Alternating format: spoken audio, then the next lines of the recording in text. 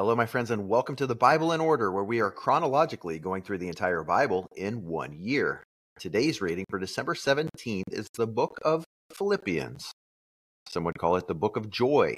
Paul and Timothy, servants of Christ Jesus, to all the saints in Christ Jesus who are in Philippi, with or including the overseers and deacons.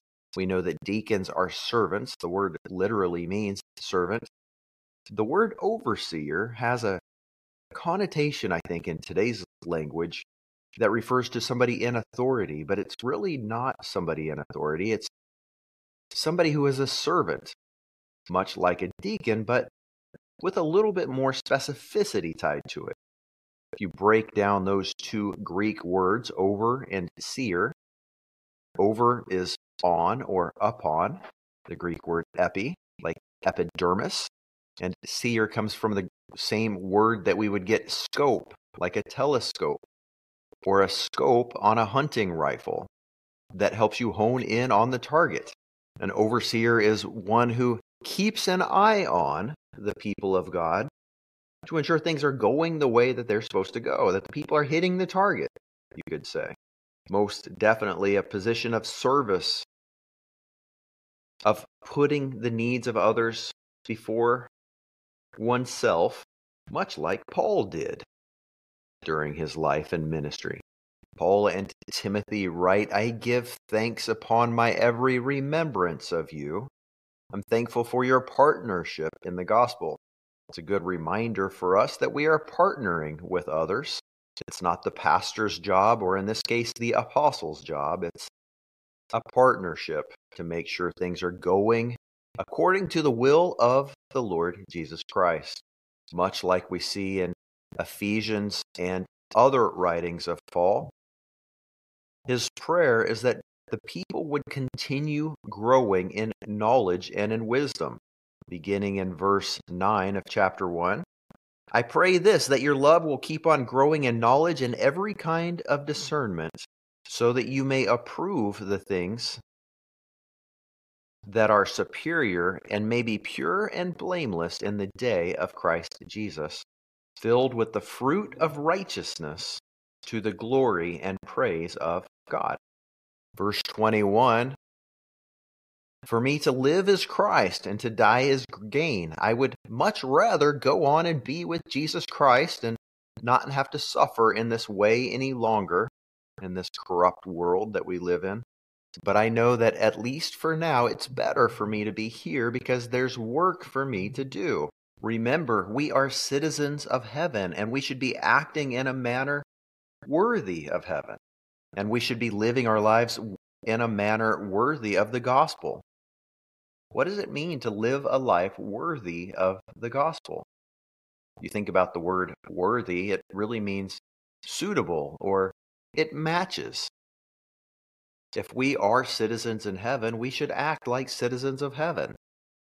We should not be carrying on about the things of this world. We should not be fighting or suffering contention or being contentious like many people in the world. No. God is calling us to a higher standard, and we'll only truly be happy when we learn to live that higher standard in that manner, fitting or suitable, matching our eternal calling.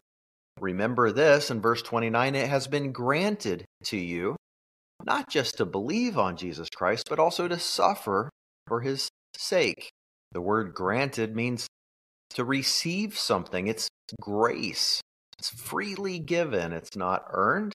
It has been granted to us to both believe in him, but also to suffer for him. That word suffer, I think, is worth looking at too. What does it really mean? Does Jesus want us to be unhappy? By no means. The word suffer there refers to emotion, and it's not necessarily negative, although it does carry that connotation. It has to do with a deep emotional heaviness, almost like a mourning when you lose someone you love.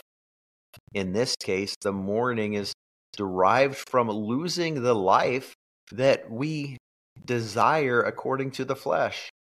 We are mourning the death of our flesh as we pick up our cross daily and follow after Jesus Christ.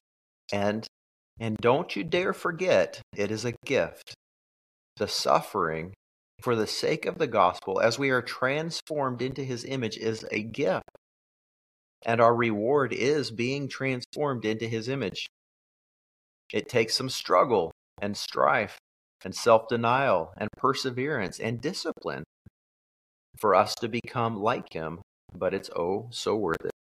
Chapter 2, verse 3, do nothing out of selfish ambition or vain conceit, but in everything consider others as better than yourselves. Everyone should look not only to his own interests, but primarily to the interests of other people.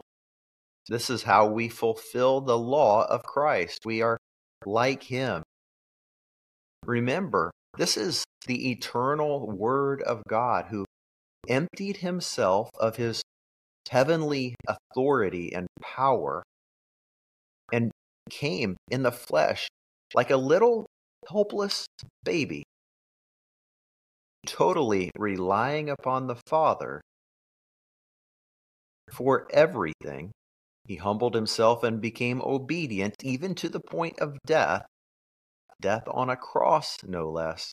And it's because of this that God exalted him. If God exalted Jesus Christ because of his obedience and humility, how much more will he exalt us when we are humble and obedient? What is it we are being commanded to do? Chapter 2, verse 12 says, work out your salvation with fear and with trembling.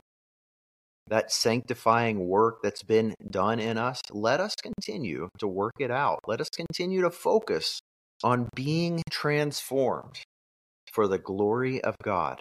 And what else? In chapter 3, verse 1, rejoice in the Lord.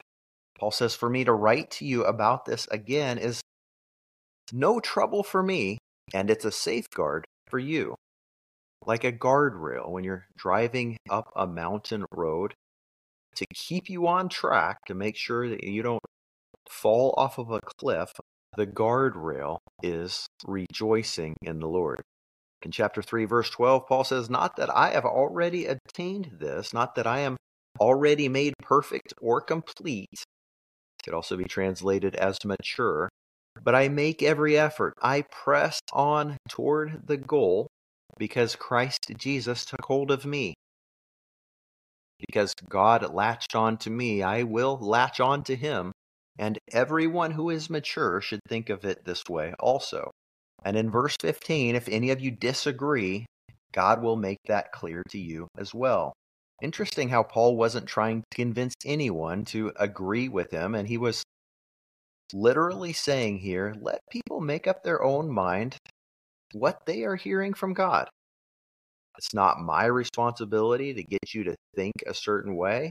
We just share the truth and let God convict a person or convince them, whatever's more appropriate. Chapter 4, verse 4, rejoice in the Lord always. I will say it again, rejoice. Let your gentleness or your graciousness be evident to all. The Lord is near. Let us be motivated by this. The Lord is near. He is here. He's watching. He's in the room. He sees all of it that's going on, as well as the intentions of our hearts. Don't worry about anything at all, ever. Never worry. This is a command. Jesus commanded us, and so do Paul and Timothy here. Do not worry. Don't stress about anything, but in everything, present your requests to God. Make your petitions known to him, and the peace of God, which transcends all understanding, will guard your hearts and your minds in Jesus.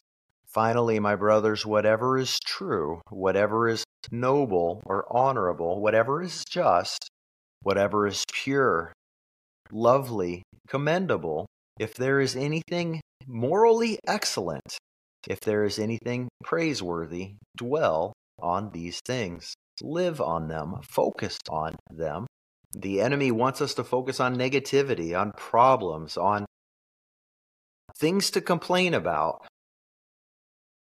We have this tendency to try to convince others how miserable our lives are and how we are wonderful for walking it out with such great attitudes. But instead of trying to convince people how strong or patient or how much pity or companion misery we are worthy of, it's actually demonic to complain. And it's not that we should be fake. God is not interested in shiny, happy, fake, plastic people. He wants us to be real, and there's certainly a place for carrying one another's burdens. And how would you carry somebody else's burden unless you know about it? But the struggle and the pain and the hardship should not be our focus. No, we should find things to be thankful for. Whatever is honorable, whatever is good, whatever is true, whatever is just, whatever is pure, whatever is lovely, whatever is commendable, moral excellence, anything worthy of praise. Let's make that our dwelling place. Make that where your mind lives. Have an attitude of gratitude and watch God work. Be reminded the Israelites suffered and died for 40 years in the desert because they complained, they grumbled, and they were not grateful. Let's not make that same mistake. Let's be grateful. Chapter 4, verse 13 is one that people tattoo on their bodies and paint on their walls. They have stickers and bookmarks and t-shirts. I can do all things through him who gives me strength. But the context is not about winning at a sport or getting that promotion at work. The context is actually about being content in every situation.